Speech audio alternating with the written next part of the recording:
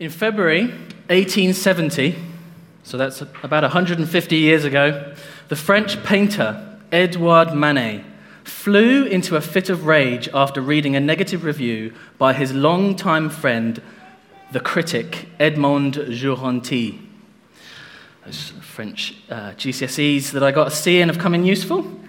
The artist stormed into the Paris Café Gerbois, slapped Duranty in the face and challenged him to a sword duel. According to police reports, the men faced each other on the 23rd of February in the forest of Saint-Germain. The adversaries' swords allegedly struck only once, but with such force that both blades buckled. When Duranty sustained a minor wound, Manet declared his honor sufficiently defended. And before long, the two Parisians had patched up their relationship and once again were sharing meals together at the Gerbois.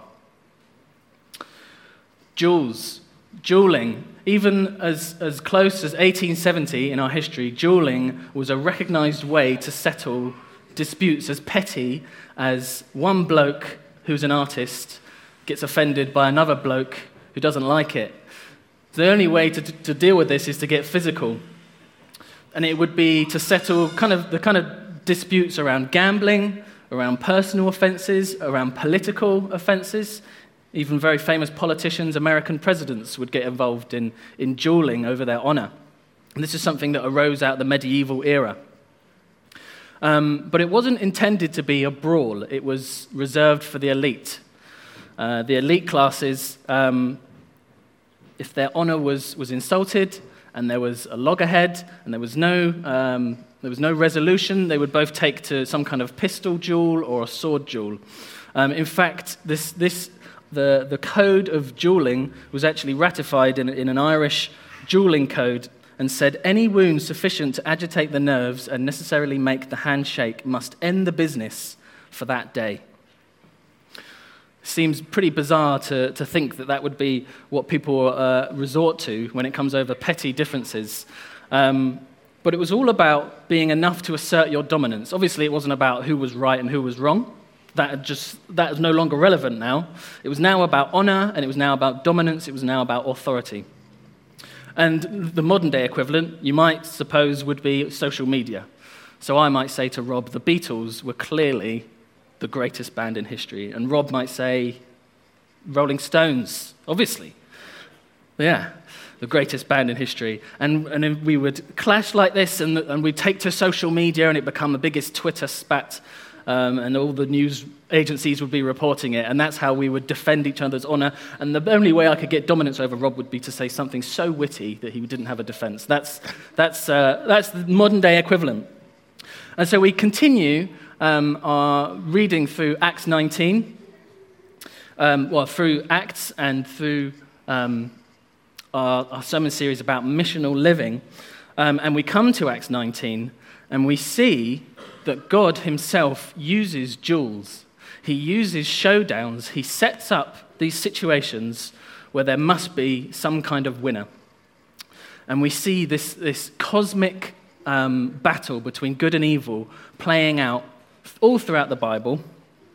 And God uses them to advance his kingdom, to assert his sovereignty, and to encourage his people, to give them courage. And so what we see all throughout the Bible is that God sets up these showdowns in front of crowds, in front of witnesses, in front of large gatherings. And God's people and us today, it's like we've got ringside seats to the greatest battle going on that's ever been and ever will be between good and evil. And that's what it means to live a missional life, is that we have ringside seats. We can smell the sweat of those in the ring. We are so close to the action we can touch it, and God actually uses us for his purposes. So Acts 19, if you'd like to turn there in your Bibles, we see Paul continuing his missionary journey, and he ends up in Ephesus. He encounters some disciples of John the Baptist. They've heard of the baptism of repentance from John, but they've got no idea about the baptism of the Holy Spirit. So Paul asks them, have you been baptized in the Holy Spirit? No, we've never heard of this. He baptizes them in the Holy Spirit. It seems to be that is Paul's common pattern. He'll turn up into a town or a village, ask if they've heard about the Holy Spirit, baptize them in the Holy Spirit, giving them the power that he has for the gospel to spread. And what I want us to do this morning is to hone in on verses 11 to 20, because I think there's something in here that if you just read through quickly, you'll miss. But there are some really important lessons for us, and I think God is wanting us to slow down a bit and take something from them this morning. So from verses 11 to 20, it should be up behind me, if the technology allows this morning. God was doing extraordinary miracles by the hands of Paul. Now, this is a very simple point, but obviously it's God doing the miracles through Paul. Paul had become known amongst the community, the places where he was traveling, as someone who was performing miracles through God. So that even handkerchiefs or aprons that touched his skin were carried away to the sick, and their diseases left them, and evil spirits came out of them. Now that should be absolutely astounding for us, that Paul, it's almost as if Paul is just dripping with the Holy Spirit. He is just dripping with the Holy Spirit so that people would come and bring some kind of physical material with them, place it on him, maybe without him even knowing, take them away. The presence is so strong, they take it to someone who has an evil spirit or has some kind of disease, and that presence is so strong that it heals them of that disease, or the evil spirit leaves them. That is incredible power, and that should make us really stop and wonder, what is going on here? What is God doing through this? And I had to get my head around this. I had to turn to a commentary to understand. And the commentary says these were not magical objects. These were just pieces of material that people might have available. But rather, the Holy Spirit was pleased to manifest his powerful presence so strongly through Paul that the Spirit's presence sometimes remained evident in connection with objects that Paul had touched. Now, Paul was operating at such a level of faith and obedience, the Holy Spirit was pleased to manifest himself through things that touched him. Now, Paul by his own admission is not a superhero Christian. He's just the one that God is using at the time, and he is practicing obedience and faith. All of this is available to us. It might seem hard to believe, but I know someone from a previous church, another guy called Joe. And I'd known him for a few years before he became a Christian. He hung around Christians quite a lot. His parents were Christians, but he'd never made that decision, and he seemed the least likely person to end up in this kind of situation. But when he gave his life to Christ, it was all so real and new to him. His faith was so high, he just took God at his word and thought, okay, well, if these people are laying hands on people and seeing limbs grow, they're seeing people's buckled knees being restored, people's spirits leaving people, why can't we do it? Let's just try it. Let's take God at his word. And so the most unlikely candidate for this started operating at this amazing level where he was regularly having encounters where the Holy Spirit was touching people through him just because of his obedience, just because he had faith to do it. There was no obstacles in his mind why this would happen. And sometimes that tends to be the way, and we have to work hard to recapture that, those of us who are perhaps more seasoned Christians. But the one story that really struck out in my mind was Joe was a gardener, and so he regularly spent time outside. He regularly bumped into people, members of the public, and he was working on a garden, and he saw a guy walking past the garden who maybe had crutches or was limping, who had some kind of obvious issue with their legs or their limbs. So he thought, okay, might be an opportunity. Struck up a conversation with them, offered to pray for them for healing, and the guy politely declined. So he thought, okay, I'm not going to push myself on him. So the conversation came to a natural end. He said, it was nice to meet you, have a good day. Shook his hand. When they shook hands, he just prayed internally, God, heal this man. And he did. And I just think that's amazing because this is a very new Christian. He's not an expert. He's not been to Bible college. He's not done seminars in healing. He's just taking God at his word. The least likely candidate that I think of to be working at this level, but doing the same kind of things that Paul was doing. And it's amazing. This is available to you and me. Let's carry on reading. Then some of the itinerant, basically means traveling, Jewish exorcists undertook to invoke or call upon the name of the Lord Jesus over those who had evil spirits, saying, "I adjure you by the Jesus whom Paul proclaims." 7 sons of a Jewish high priest named Sceva were doing this. But the evil spirit answered them, "Jesus I know." Of course, they know the Son of God. "And Paul I recognize." Paul had become infamous even to evil spirits. "But who are you?" And the man in whom was the evil spirit leapt on them, mastered all of them, and overpowered them, so that they fled out of that house naked and wounded. And fear fell upon them all, and the name of the Lord Jesus was extolled. Again, within the same few chapters, the same few paragraphs, 2 incredible stories about what the Holy Spirit was doing in the early days of the church. And I think there are 3 points to take out of this little section. The first one is it didn't work just to invoke Jesus' name. It's not just a formula that anyone can get. So these traveling Jewish exorcists must have heard about what was going on and thought, well, let's just try this. It seems to work for Paul. Let's just try and cast evil spirits out of people in the name of Jesus. But what we see is true faith in Jesus is essential. Having the Holy Spirit living inside you is essential. And that the demons recognized Paul through his activities, and he had authority in that situation. The second thing to notice is the incredible power of the possessed men. Remember, this is 7 men against 1 man, managed to overpower them to the point where this man, filled with an evil spirit, stripped them naked, and they ran away humiliated. Some kind of reverse exorcism took place. They came to exorcise the demon out of them, but the demon exorcised them out of the situation, and they flee naked. Incredible story. This is something we could very easily just read past and just not recognize what amazing things are going on.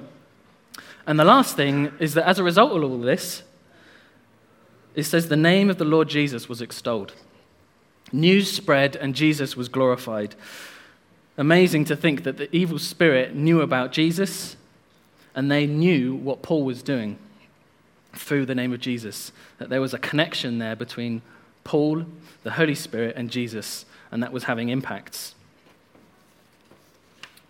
Carrying on, many of those who were now believers came, confessing and divulging their practices, and a number of those who had practiced magic arts brought their books together and burned them in the sight of all. And they counted the value of them and found it came to 50,000 pieces of silver. So the word of the Lord continued to increase and prevail mightily. So 50,000 pieces of silver in today's money is about £4.5 million. So the community, impressed by what they'd heard, this story about these exorcists, these Jewish exorcists fleeing naked and wounded, this story spread so much that those who had become believers came and recognized that their magic arts, their sorcery, had no authority, had no power, were nothing compared to the Holy Spirit and Jesus Christ. So they came and burnt their treasured possessions to the cost of £4.5 million. You have to ask yourself, why did they count them? What was the impulse there for them to decide to count them and count up the total collection? Well, I think they're making a public spectacle of their decision to put Jesus Christ above any other supernatural power. And they're affirming their commitment to Christ.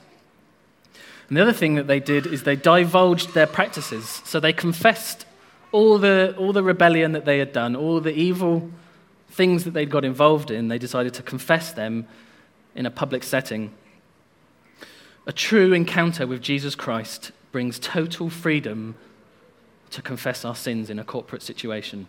Now, we live in a stiff upper lip kind of country where, it's not really the done thing to recognize your weaknesses, your sins, any of the wrong things that you might have been doing recently, or in the past even. You may just want to cover those over because your public reputation is obviously so important. That's the society we live in.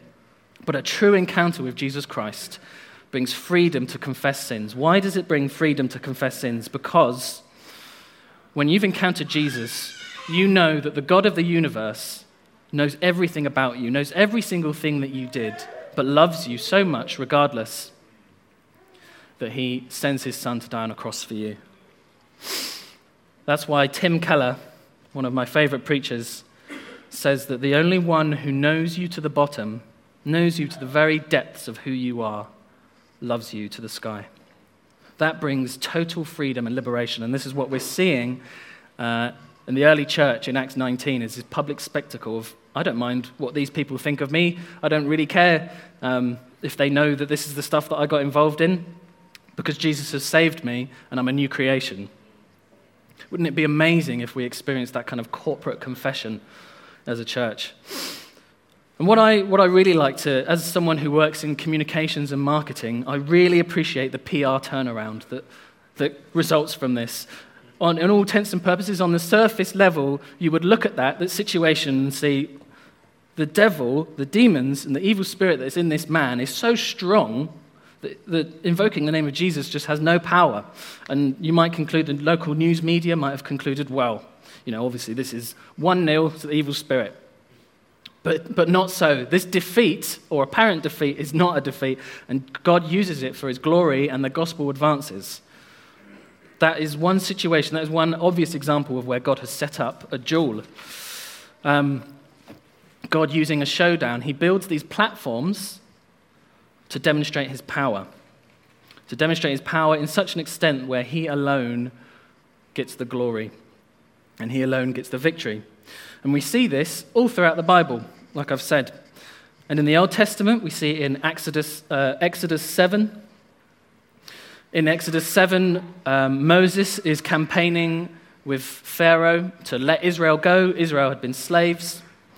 So Pharaoh says to Moses and Aaron, prove yourself, prove that you are a messenger of God, that this is a message from God that I need to listen to by working a miracle.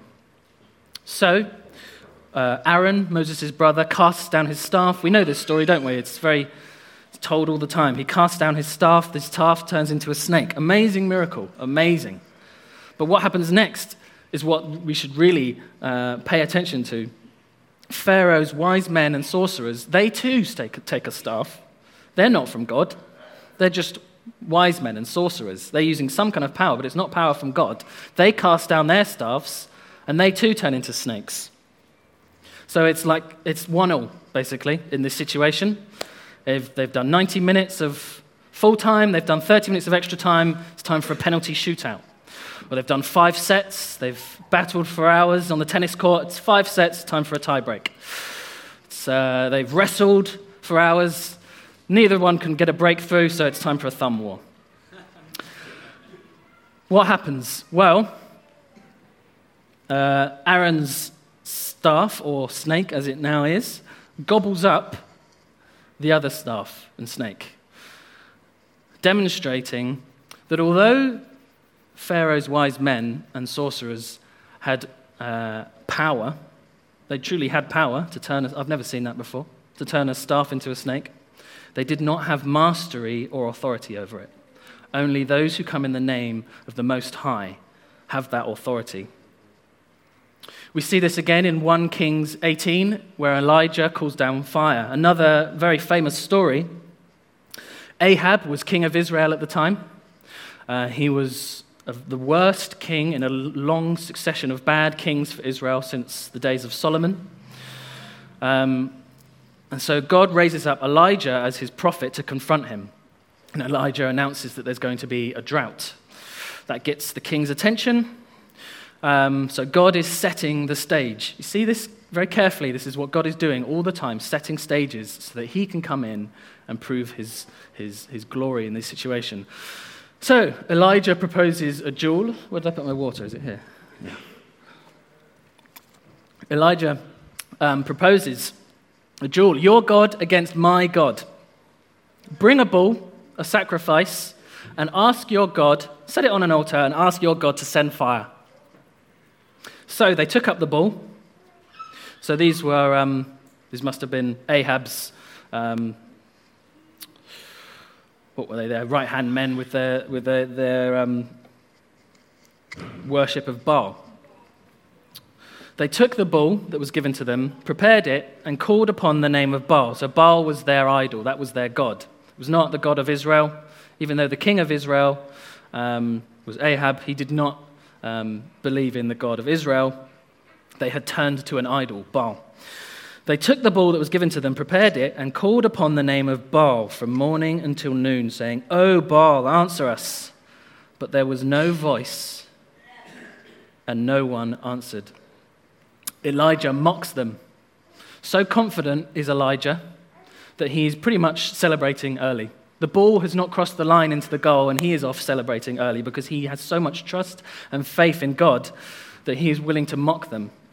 So Elijah prepares his altar and says, "O Lord, God of Abraham, Isaac, and Israel, let it be known this day that you are God in Israel and that I am your servant.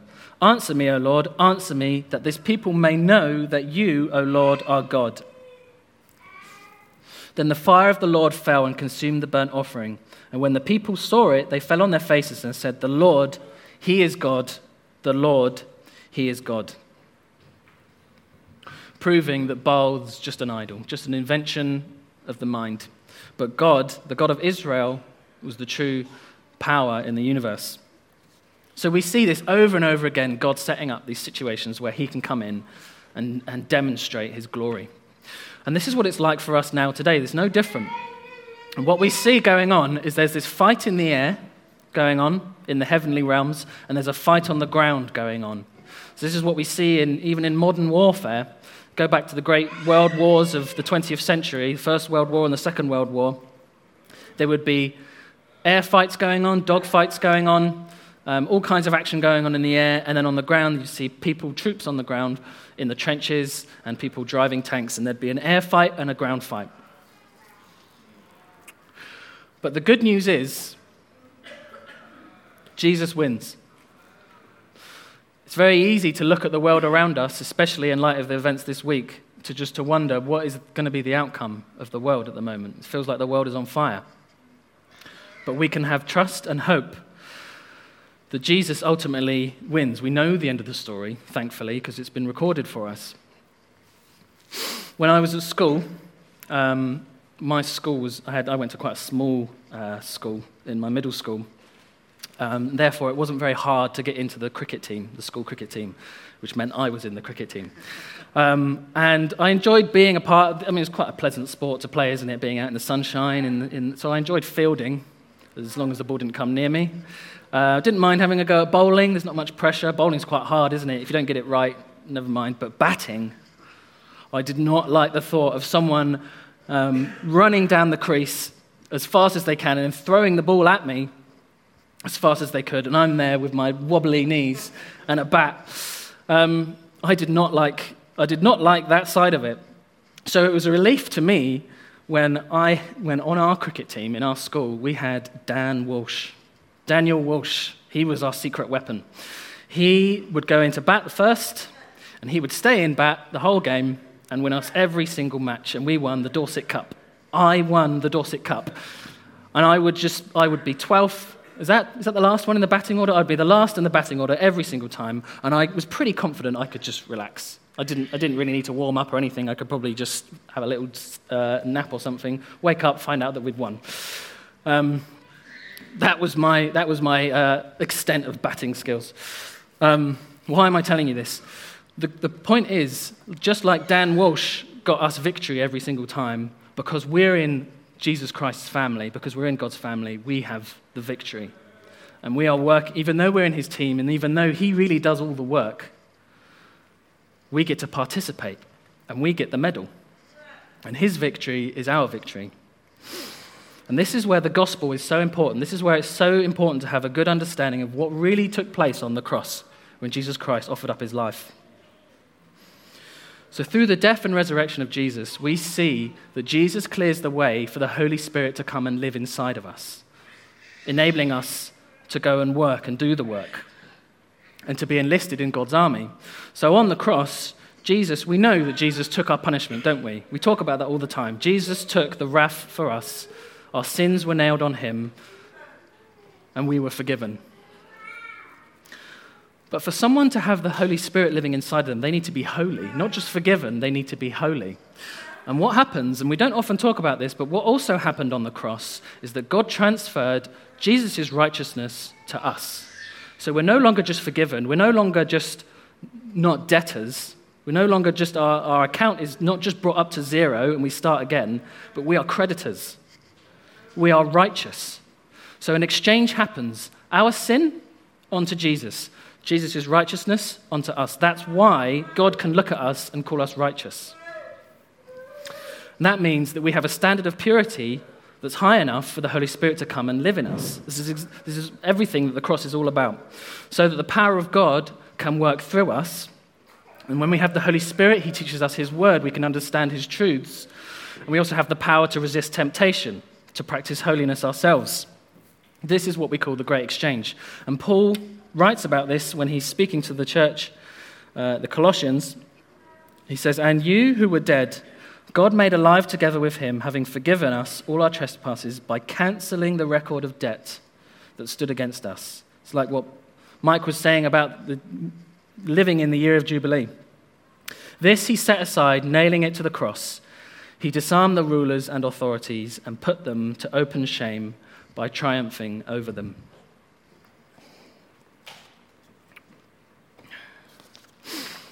So we've got this fight going on in the air. It takes place on the cross, this supernatural fight going on. Jesus has convincingly dealt with the devil on the cross. But we're still here, aren't we? And the devil still has power, and he still does things in the world that we know about. And so to go back to my war analogy, it's a little bit like D-Day in World War II. Now, historians generally agree that D-Day was the tipping point in the war. Basically, it was the beginning of the end for Hitler. That if the American troops and the British troops could successfully land on Normandy, that was basically it. Although there were still months and months and months of fighting that needed to take place. And that's pretty much what is going on now. Although Jesus dealt conclusively with Satan on the cross, there is still a fight to be fought, and the victory still needs to be claimed, and that is through all of us. One consistency we see in all of these stories is that God doesn't do it without people. He does it through his people, through his church, and this is the ongoing story of the Bible. And this is the purpose of the church. God's strategy, through his wisdom, is that his salvation plan would be unfolded through his people. And the devil's strategy is to wage war against that. So that means that the moment that you converted, the moment you made a choice to become a Christian and put your trust in Jesus, that means that you were brought into the front lines of this war. And it should concern us if we don't feel any sense of battle, if we don't feel any sense of struggle, if we don't feel any sense of tension. It should concern us if we don't feel that, because that's not what we're here for. And we're going through Acts. We're going through the book of Acts to focus on missions. And I want to ask you this morning, church, do you feel like you're on mission? And I want to ask myself that, and I want to examine myself. Am I on mission in every part of my life? Have I committed it towards fulfilling God's plan for this world?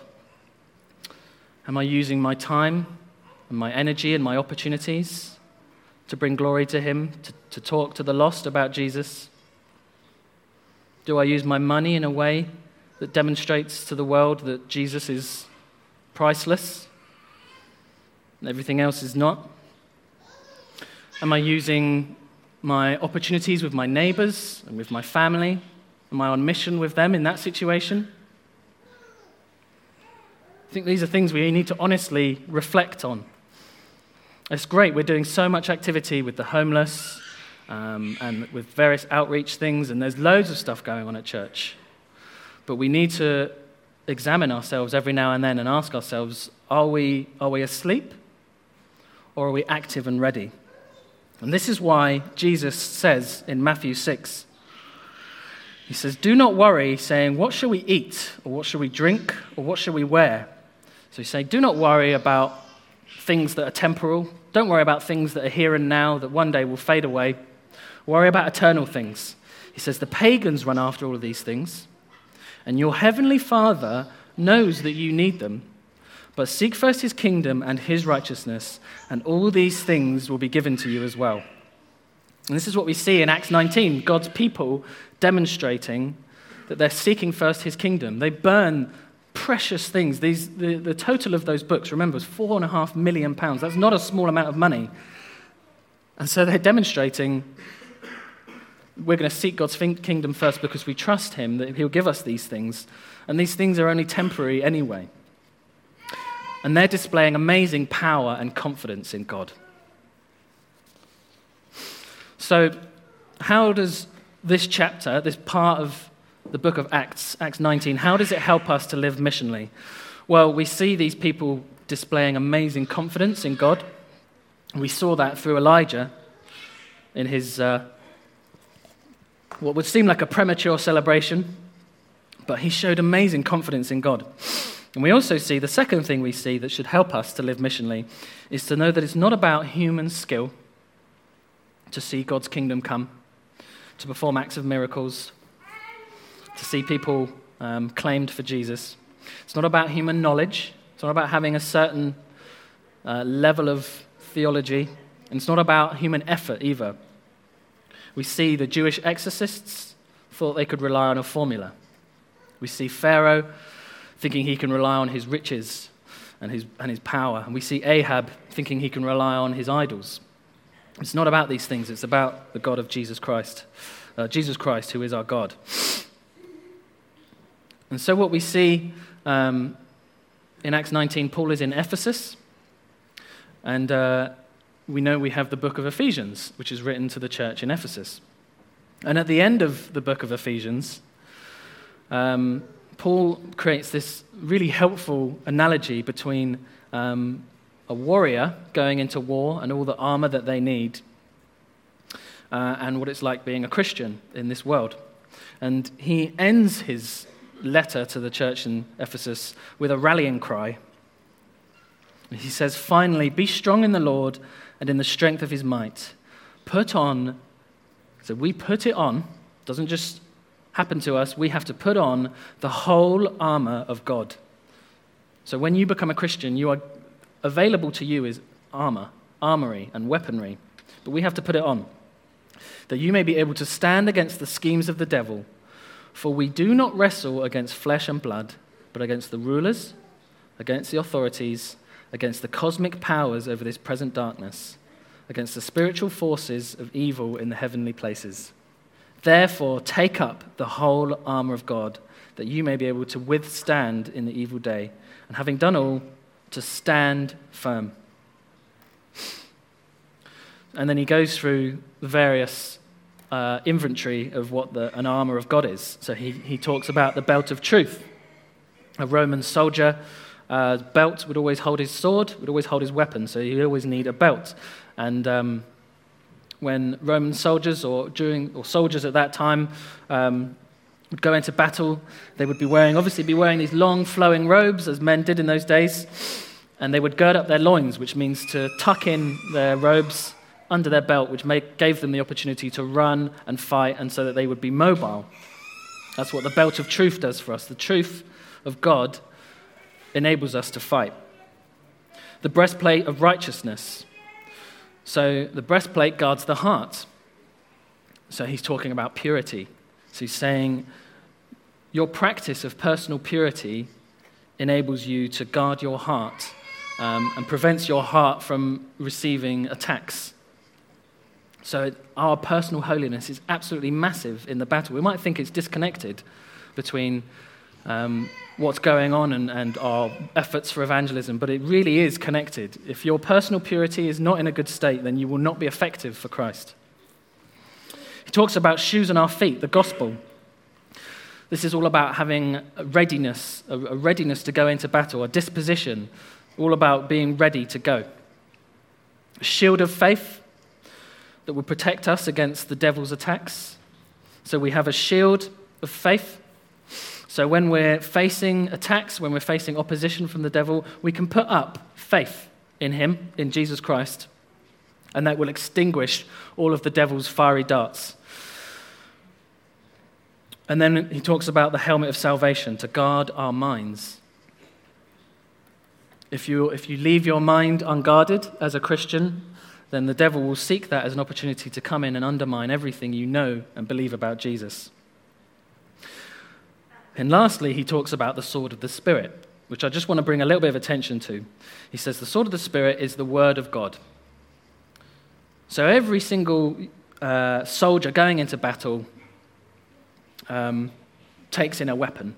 They may not, these soldiers these days may not have a helmet going into battle. They may not have a shield. We don't see soldiers with shields these days. They may not take the full defensive armory, but they certainly will take some kind of weapon into their battle. It would be foolish not to have some kind of weapon in a battle-like scenario. And I think that puts a particular emphasis on the need to regularly get into God's word, to understand it so that we can wield it in power. And also in defense as well. Swords and some weapons can also be used as defense. And we see that what Jesus did in the wilderness. When he was led out in the wilderness and tempted by Satan, what did he use? Every single time he used God's holy scripture. It is written, it is written, it is written. This is how he dealt with the devil. And we've got to recognize here that this story in Acts 19, there were 7 men. I know I've said it before, but 7 men against one man with an evil spirit. We are no match against the devil and his schemes. But when we put on the whole armor of God, we are more than capable of fighting back and fighting against him and protecting ourselves. I'd just like to ask the band to come back now, please, just while I wrap up. And then he says praying at all times as well.